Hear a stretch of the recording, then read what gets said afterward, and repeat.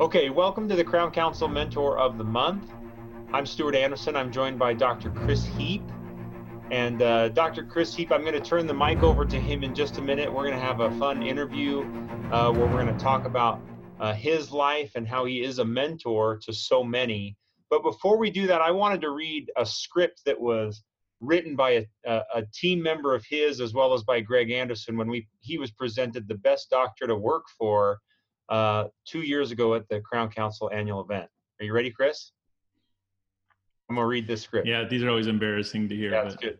Okay, so his team says of him that he's a man of integrity and lives what he speaks. He strives to find the best in everyone and everything. He equips us to become better individuals, not only in our work and environment, but in our personal lives. He's passionate about life and living it. He has a compassionate heart, which reflects in the charity work that we do. We've traveled to the Dominican Republic to provide dental care for those that are less fortunate. We have financially supported and volunteered at local charities, and each year we designate a family in our practice to bless at Christmas. He creates a happy and fun environment to work in, and we are not just a team, we are a family. 2 years ago, he was searching for a new name for his practice, and he involved us in that process. We all agreed on Inspire Dental. The word inspire alone is powerful, and it resonates everything that he stands for. His inspiration not only permeates through us, it also permeates through his patients, his books that he's written, the web videos that he's created, and also his friends and family. He's the real deal. You get what I see. You get what you see. You get the fun, witty, charismatic personality, and you also get the humble spirit. The best doctor to work for, Dr. Chris Heap. So I went to the Dominican with Dr. Heap just recently, and I love being with him. He was our team leader, and I thought it would be fun and interesting, as well as very beneficial to the Crown Council to listen to his story, some of the things that he can provide to you as a mentor. So Chris, welcome. I'm grateful you joined me. Thanks. I'm just going to try and live up to the intro. That was phenomenal. That's what I wanted. Hey, so I want to start off with you telling me a bit about your introduction to dentistry, how it all began in your first years, where it started, and kind of your story in this profession. Yeah. So I grew up in Arizona, and I always thought that I was going to go to med school, be an orthopedic surgeon. That's what my dad does. And so I always had that dream that we'd practice together. And started college. I was headed along that path, taking all those classes. And then one day, not one day, it was about 2 a.m. I was coming back from a party, and I crossed paths with my dad, and he was on his way to the emergency room. And I thought, I don't know that I really want that lifestyle of having to get up in the middle of the night and take off. And I started kind of flashing back a little bit to times when he and I were on our way to a basketball game or somewhere fun, and his pager would go off, and we'd divert over to the emergency room, and I'd get to hang out in the doctor's lounge while he took care of the emergency. So I started looking at other opportunities in the medical field. And my dad's best friend growing up was Dr. Joe Harris from the Crown Council. And so I'd known him my whole life and his kids. And so I went and talked to Joe and just asked him what he thought about dentistry and if he thought it would be a good fit. And he had so many glowing things to say about dentistry as a profession. He just said, it's the best profession ever. We're coming into this golden age of dentistry. You've got to do it. And he was just so positive. And I just started thinking about other dentists I knew in my life, and it seemed like they always were able to keep a good balance between work and family and time, and didn't have a lot of those things that would pop up where they'd have to kind of leave the family to go take care of some things. And so I thought that kind of fit with some of my goals for life. And so I made the switch, and my dad wasn't super happy about it because I think I destroyed his dream of us practicing together. But later on down the road, he's told me that he thinks it was the best move I ever made. So that's good. We've come to peace with that. So that's how I got into it. I went to the University of Colorado for dental school. I picked the University of Colorado over a couple others because of the cycling in Colorado. I had opportunities to go to a couple other places, but at the time I was riding for Arizona State cycling team, and that was a big passion of mine. And so I figured if I was going to lived somewhere for 4 years, I wanted it to be what's kind of the mecca of cycling for the United States. And so I made my dental school decision based on the cycling around the decision. So that's what a mentor. not the, yeah, here we go. Whatever the first takeaway is from that, I don't know. Maybe we can edit something really wise in there instead of what I said. But had a great time. Loved Colorado. Made great friends. Came out. Was an associate for a year and a half at, probably 6 or 7 different practices, just kind of piecing together a day here, a day there, and trying to find a good fit. And then eventually I bought a really small practice in 2006, and immediately kind of set the goals and jumped into business ownership. I think right away I guess at that point in my life, my vision of what a successful practice was a practice that produced $1 million a year. That was my artificial number of this would mean success in dentistry, so if I could get to that. And so I did all the things that new dentists and new business owners do. And we brought in the consultants and we set the goals, and we were training and doing all the extra CE, everything we could do. And we really chased it hard, and we were growing. But for someone ambitious, the growth is never fast enough, no matter how much it is. And you tend to not appreciate the steps of growing and all that you're learning as you're growing, and you're just kind of chasing and just never feel like it keeps up. And then you obviously, you're comparing yourself to other people in your community or that you see online, and you see their practices, and you feel like somehow you're falling behind because you don't have what they have, even though they're 20 years older than you and they've been in the profession longer, and you haven't seen their struggle, what it took for them to get there. You just feel like you should have it now. And I found that I was starting to get signs of just burning out, like really early on. I'd only been out of school probably 6 years, and I was just feeling like I was headed down a path where I wasn't going to be happy in dentistry. And it was self-imposed. It was me, just setting goals and just making the numbers the most important thing, and probably imposing that on my staff a little bit. And it doesn't make you necessarily a great leader if all you can talk about to your staff is numbers and how we can change the bottom line and how we're going to produce more. And if that's the only conversations you're having with them, then they're never going to feel like they matter. And I think that led to me just feeling like something had to change. Like I just had to change the way I thought about success and life and a career. And so I made a kind of a mental shift. I don't know if it was an epiphany or what, but I just made the shift that I wasn't going to worry about the numbers. I wasn't going to worry about the collection goal and the production goal. I was going to some extent throw that out the window. I'd still have the goals, but we weren't going to talk about them as often. And I know for probably for our TOPS consultant, that would be blasphemy to say that I've thrown the numbers out, and we still tracked numbers. But I realized that the way that it was going to happen for me was that I was going to have to spend my time just really serving people and caring for my people that worked with me, with my team, and just really caring for the patients individually. And my hope was that if I could just focus on those things, the whole $1 million goal thing would just happen as it was supposed to happen in the time it was supposed to happen, but I wouldn't be feeling the way I had been feeling. And so it really made that switch. And I don't want to say we threw goals out the window, but all of our goals from that point became, how many thank yous can we say today? How many thank you cards can we send out to people? Who could we send flowers to that's had a rough time? Things like that. It was goals that were about building each other up. And we would track how many thank you notes staff members would send to each other. They could put these little like attaboy slips in this box that we would read at our staff meetings. And I would track those. I would track which staff members were thanking other staff members the most and which ones were thanking each other the least. And we had some fun with that. But the idea was to try and just flip this whole thing on its head. And what was funny is we had this January staff meeting a couple of years into that process. And we have my one front desk lady, Liz, she usually does our numbers. And she's like, and our yearly total for the year was 1.26 million. And I just remember having this moment where it's like, holy cow, like the $1 million thing was so important to me. And then when I gave it up and completely didn't even focus on it, like we flew right by it and I didn't even know. I was so oblivious to that fact.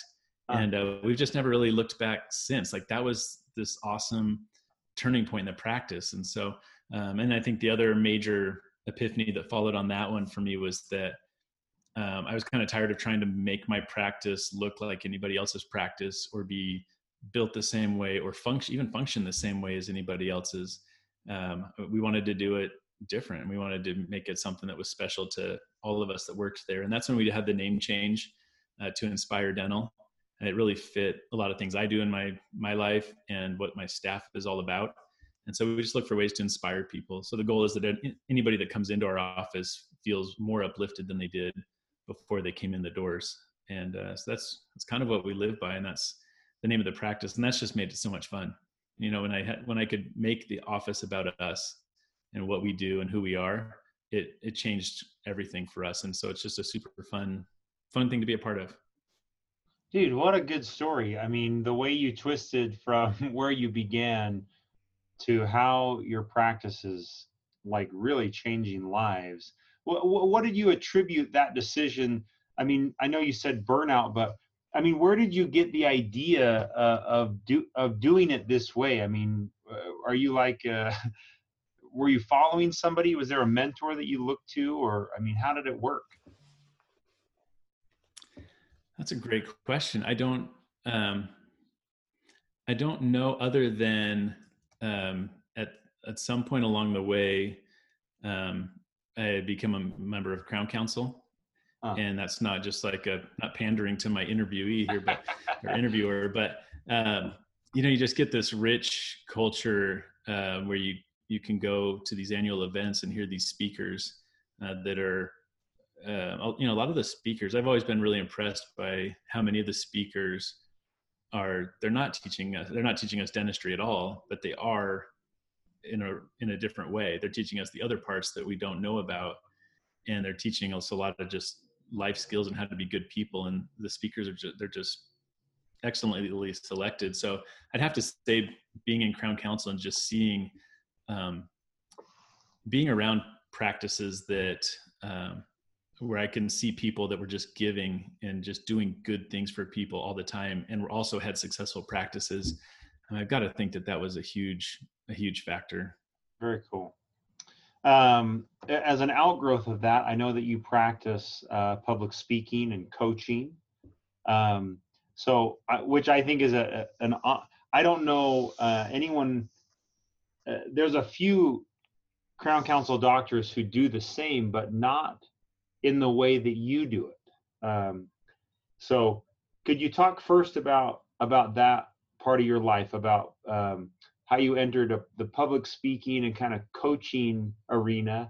And then I'd love to talk about some of your Instagram posts where I see you posting photography and art. So I guess a two-part question. Tell us about your public speaking and coaching, and then kind of transition into some of the photography I've seen. I think for me, the speaking thing, I think if I were to trace it back, it probably goes, I think I was 13 or 14, and I remember watching the movie Dead Poets Society, which is my favorite movie of all time. And it's probably inappropriate for a 13-year-old, but in the movie, it's an English teacher, and he's teaching these students literature, but like powerful literature.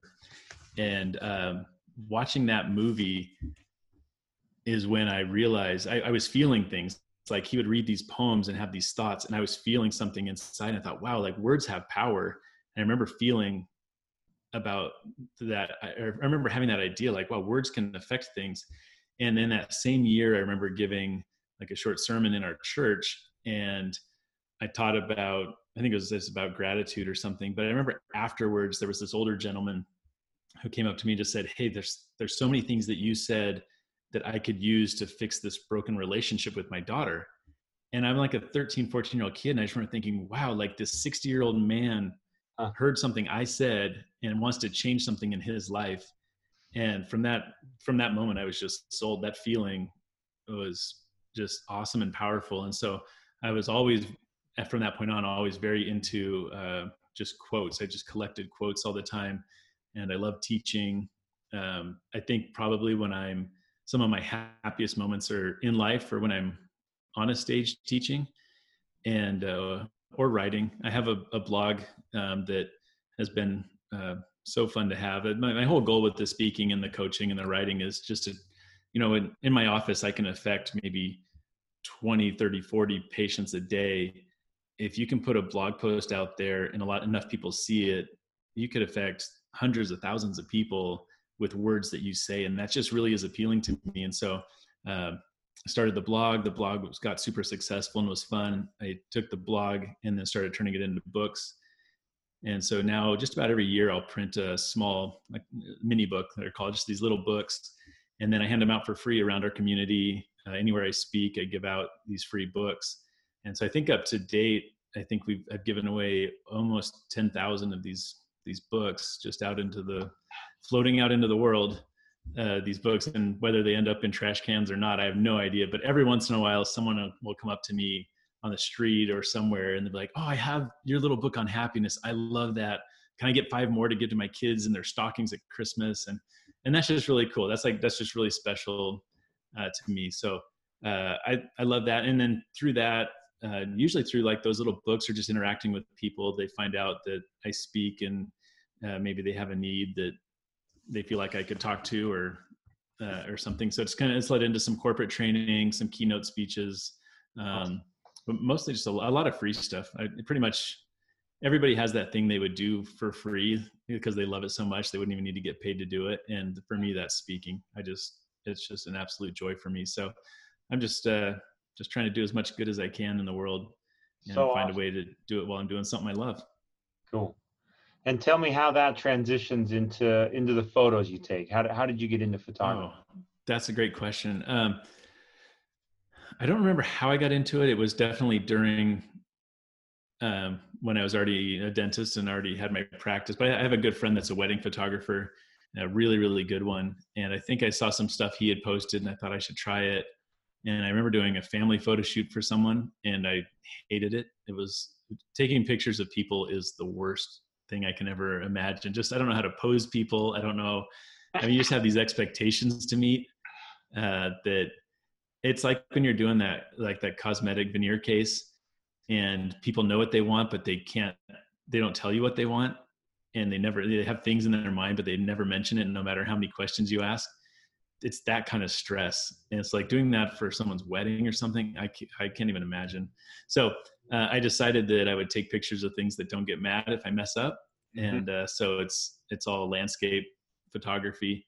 I love the desert around where I live. And so I like to photograph that. My favorite thing is to do sunrises. And I was listening to Andy Andrews once, and he had the idea that there's more sunsets than there are sunrises. And I thought that's such a strange thing to say, but he's like, everybody sees the sunsets, but not everybody will get up and go experience a sunrise. Nice. And so I've had a lot of joy getting up in the morning and starting my day with a sunrise, right? Like a dawn of a new day and like a new day of adventure and excitement. And so being out there to photograph that and then to be able to share it with others is great. And I have a younger sister who's physically handicapped, and she can't go out into nature and find these spots, and she can't experience that. And I know that there's a lot of people like that in the world. And so if I can share what I'm seeing while I'm out there and help other people experience how beautiful the world is, then I feel like I've done some kind of a small service. Very cool. And this kind of translates into a question that I have, and it's for a lot of mentors that come on the Crown Council podcast, which is a lot of dentists in Crown Council are overachievers. They've got their hands in church, photography, athletics, business building, you name it. It's like they'll never say no. And so tell me how you have found a way to balance all of the different interests and things that you're doing so you can stay happy. I think you're right. You hit it right on the head. When you get into a group of, especially in a medical profession of some kind, it's the fact to get into dental school, you have to be an overachiever and have to put in all this effort. And then to be successful in dentistry, you got to put in a lot of work. So you get a lot of type A personalities and a lot of people um, who need have, it feels a need for them to be the best at whatever thing they're in. And I tell people my secret is I just want to be like mediocre at as many things as possible. And that probably sounds kind of self-deprecating, but what I don't want to do is like, I don't want at any point in my life to have people say like, oh, that's Chris Heap, the dentist. Like if everybody just says that's Chris Heap, the dentist, then I feel like I've really limited myself to one area when there's so many cool things about the world that you could experience. And so I don't think that everyone needs to be mediocre at everything, but I think we should really take time to experience a lot of things. And you might have those things that you want to be the best at the world at, and that's awesome. I mean, that's phenomenal. But a lot of times there's a cost to that if that's the only focus. And most commonly that cost happens at home, which is really sad. But a lot of people get to a stage where maybe they've reached the top, and then what happens then if you've got nothing else that you've fostered along the way? One of my favorite people to learn from, mentors, he's actually a Franciscan friar. His name's Richard Rohr, and he has this idea that there's 2 stages of life. You spend the first stage building your house, and that's when you're building your career and your family, and you're building this life for yourself. But at some point you have to be able to transition to this other stage. And the other stage 2, is who lives inside that house.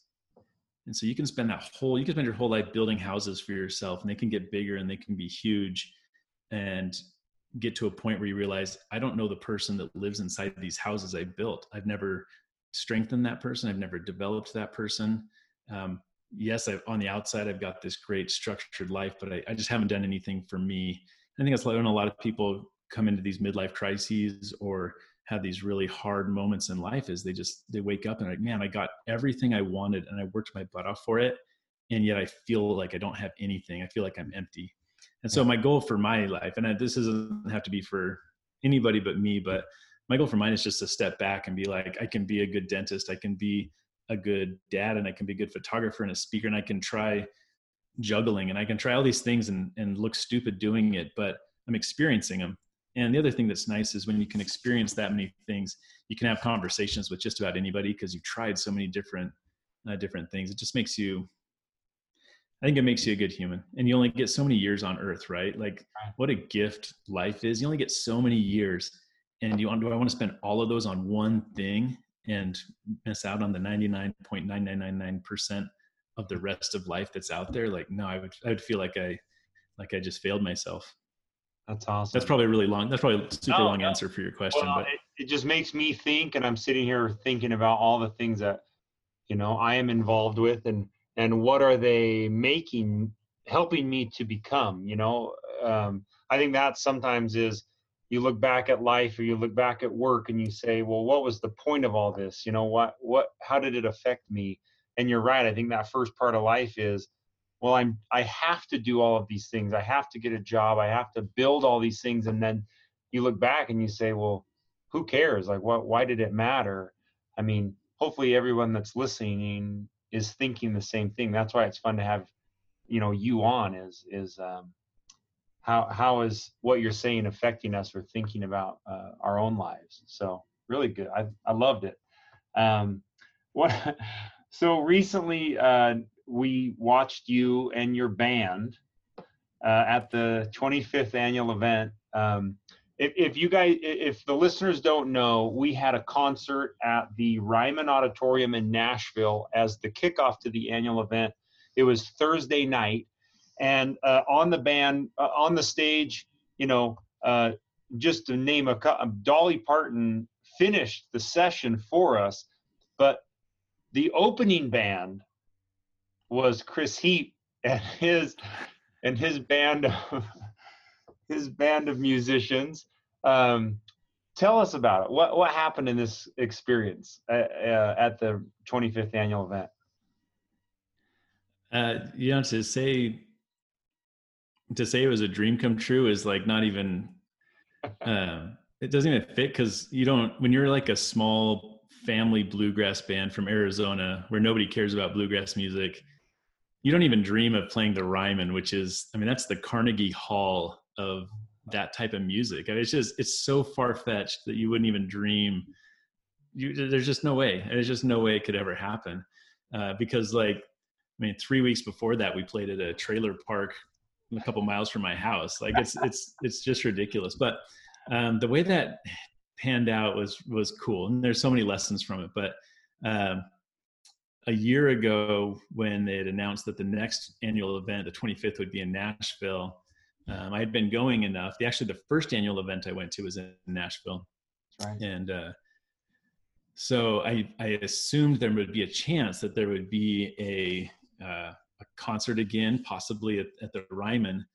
And so I did something I never do, which I never want to inconvenience anybody in life, and that really makes me miss out on a lot of opportunities, because I don't ask for things pretty much ever. But I put some faith out there, and I'm like, I'm just going to email Greg and just say, hey, I know this is crazy, but if there's a show and if you happen to be needing to fill a slot, I've got this band that my family band, we've been playing together for my whole life. We'd pay our own way. We'll fly out there, anything, just to like play one song. And it was like that day, he's like, I'm talking to Steve tomorrow. We'll figure it out. This could be cool. And I got an email the next day. They're like, yeah, we want you. Yes. And which is crazy for anyone putting together a concert. I should tell you that you should probably hear the band before you agree to put them on the biggest stage in music. So like completely like, I don't know what the sound version of Sight Unseen, but Sound Unheard. Greg put us on the list, and it just seemed so unreal. I told the band, they were freaking out.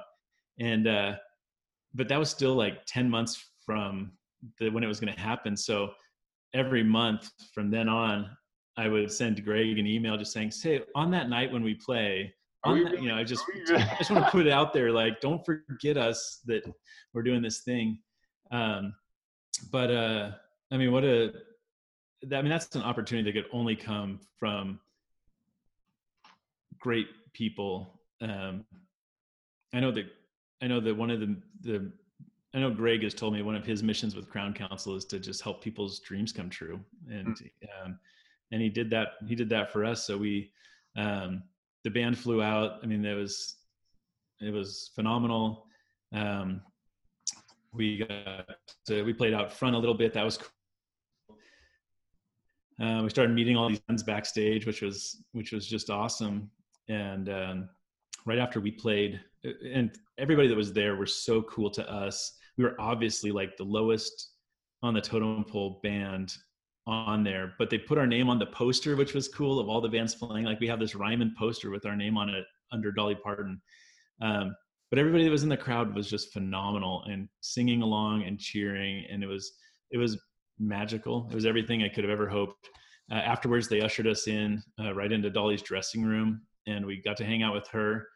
And she was nicer than you could have ever expected. Like you always hear the stories of how just genuine she is, and you could feel it when she's on stage, and she could just draw everybody in with just her being.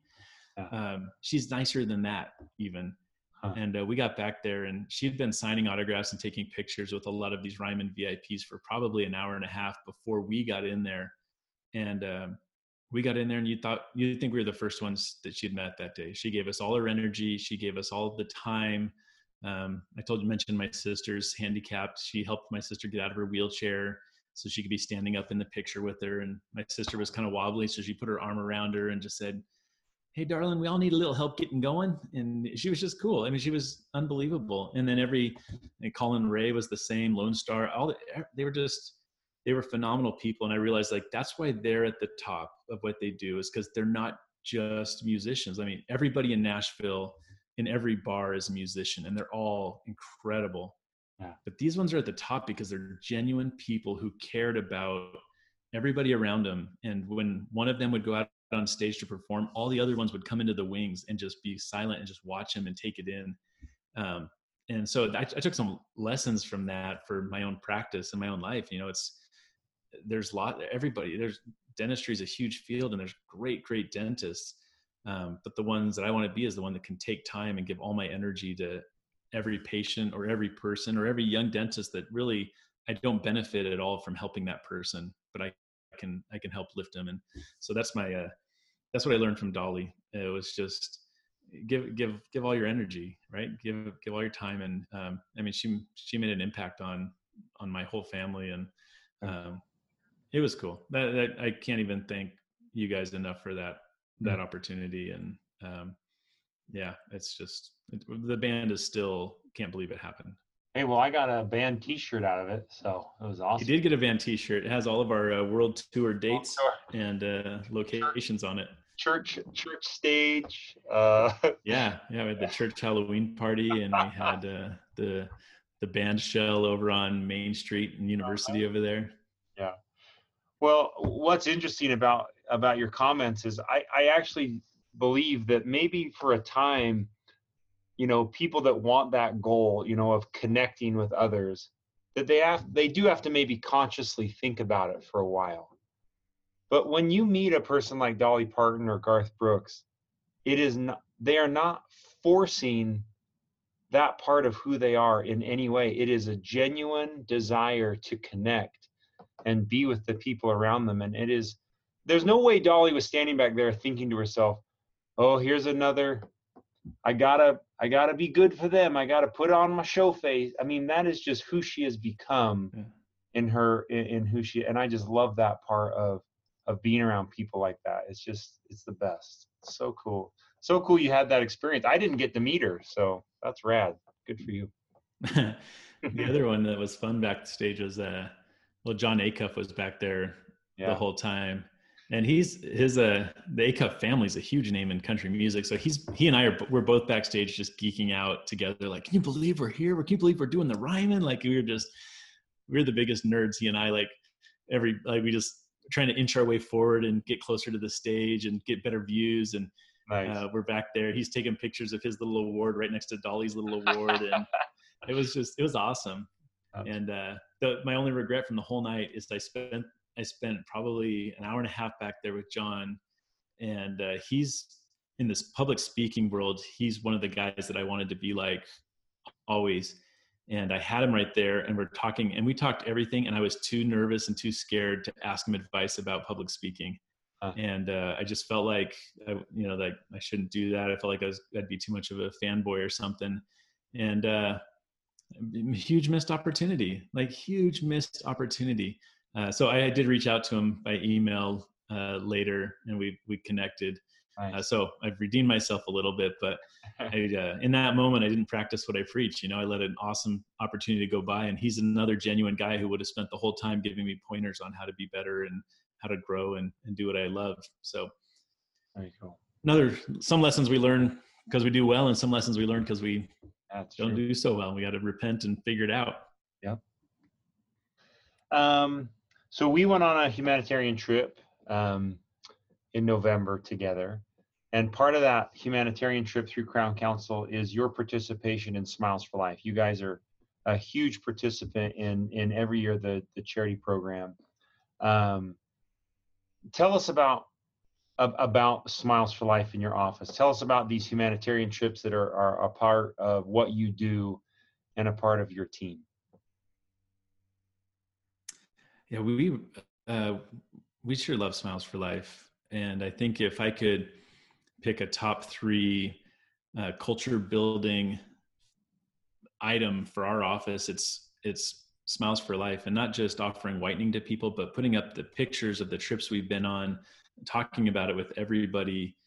We're at the point now where all of our patients know that we do that. And the question I hear most in our office is, when's your next trip? When's your next trip? Like they're on board. They're rooting for us to go help these people. That's part of, it's a huge part of who we are. Every day. We're in the middle of doing an office redesign now. And the one thing I told the designer is I'm not taking down all the pictures of our Smiles for Life trips. So we got to find a way to work those into the design, because that's a hugely important thing for our patients and for us.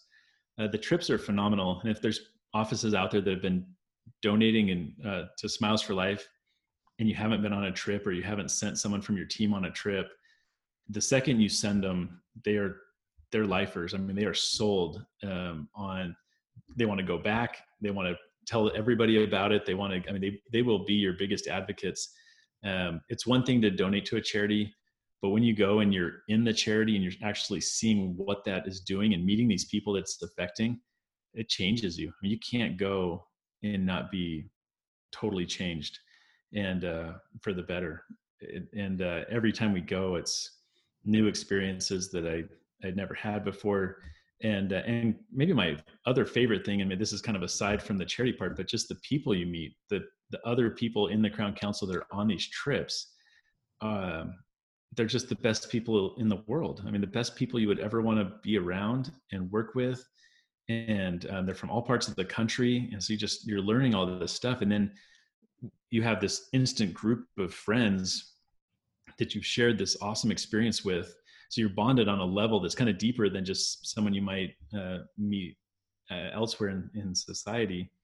And then every time you go to an annual event, you run into them, and it's just like hug fest. I mean, you're just hugging people, you're asking about their families and their kids. And it's a phenomenal organization for what it does, and for what it helps people become, and for how it builds the culture. And I love it. I mean, I would retire from dentistry and just work for Esperanza or Smiles for Life. I mean, I just have this great love for it, for what it's done. And I every time we've gone, I try and take one of my kids because I want them to experience just how happy these people are in what we would consider total poverty. Like, we would assume we would all be totally depressed, and you get down there and these kids are just awesome, and they're having fun, and they're smiling and laughing, and they just accept my kids.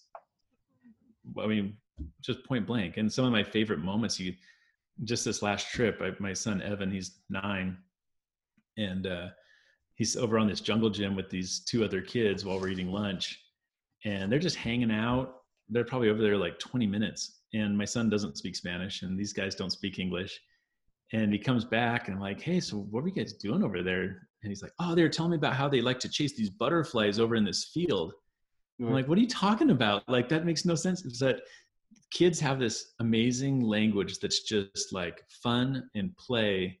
And, we take these red rubber balls with us. And if you get an American kid and a Dominican kid and you give them a ball, they will invent the craziest games, like the most complicated games, and they don't speak the same language. And there's an amazing lesson to learn there. If they can figure out how to work together and have fun, why can't team members figure out how to work together and have fun, speaking the same language and coming from a similar background? And it's just such a cool lesson to see. And so I always take my kids and my team members that go, just come back on fire. It's so fun. Great point. I mean, it's fun to go, and it's even more fun. I agree. I mean, the people that I have been with, there's just something, you don't get that a lot in life, where you're with a person, even a family. I mean, it's to go and be in those experiences with people. It's just the best, especially for connecting and gathering together. So very cool. So what's next? You got what's coming? What's coming in the world of Chris Heat? Oh, that's a great question. I think I owe it to myself to spend a little more time developing the public speaking, because I know how happy that makes me when I'm doing it. And I think I've hidden behind not having enough time for too long, and just say, when I have more time, I'll develop that further. And I'm just kind of sick of doing that. It's not that we don't have time, it's we don't make time for what we want to do, because I've got the same amount of time as John Acuff has, and he's doing one thing that I would love to do. And maybe secretly he wants to be a dentist and he hasn't made time for it. I don't know. But I think we hide behind time too much. And I think if we had a video camera that could follow us around all day and just track the time that we waste on Oh. things that are, inconsequential or don't provide any happiness to us or don't move us forward, I think we'd be surprised how much time we actually have. And it doesn't take much. I'm really trying to teach people right now that life's about forward progress, just constant forward progress. And it doesn't have to be, yards at a time. What's the quote? Yard by yard, life is hard, but inch by inch, life's a cinch. And I try and tell people, if there's two things you can do every day that will make you happy and feel confident and successful, it's number one, learn something new. If it's just a fact about whether it's dentistry or history or art or whatever it might be, learn something new every day, and then find somebody that you can serve every day. And I think if you can serve someone every day, and if you can learn something every day, you're always going to feel like you're making progress, and you're always going to feel like you're moving forward. And all of a sudden, one day you look back and you've got these rich relationships with people because you've made it a goal to compliment them and serve them every day. But also you'll realize all these things that you've learned and you've just improved as life was going on. And so you don't have to sit down and take a master's course in something and try and be the best at it the next day. Just learn something, do something, do anything to move yourself forward every single day. Nice. That usually encompasses me being on YouTube, searching for how to do something that I don't know how to do. For sure. Especially like fixing things around my house. If there was no YouTube, I'd be in trouble. That's perfect. Great advice, Chris. Well, I think this is a good stopping place. And for me to express my gratitude to you as a friend, as also a great example and mentor in Crown Council, especially to the young dentists.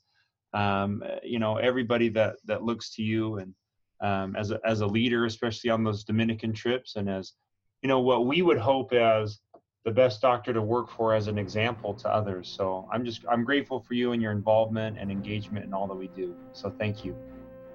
I owe so much to you guys. Just the culture you've created in the Crown Council and just letting me be a part of it, and just the opportunities to meet some of the best people in the world. I mean, it's awesome. You guys have done a great job. Thanks, Chris. I appreciate you being on. Take care, man. Yeah. All right. Have a great one.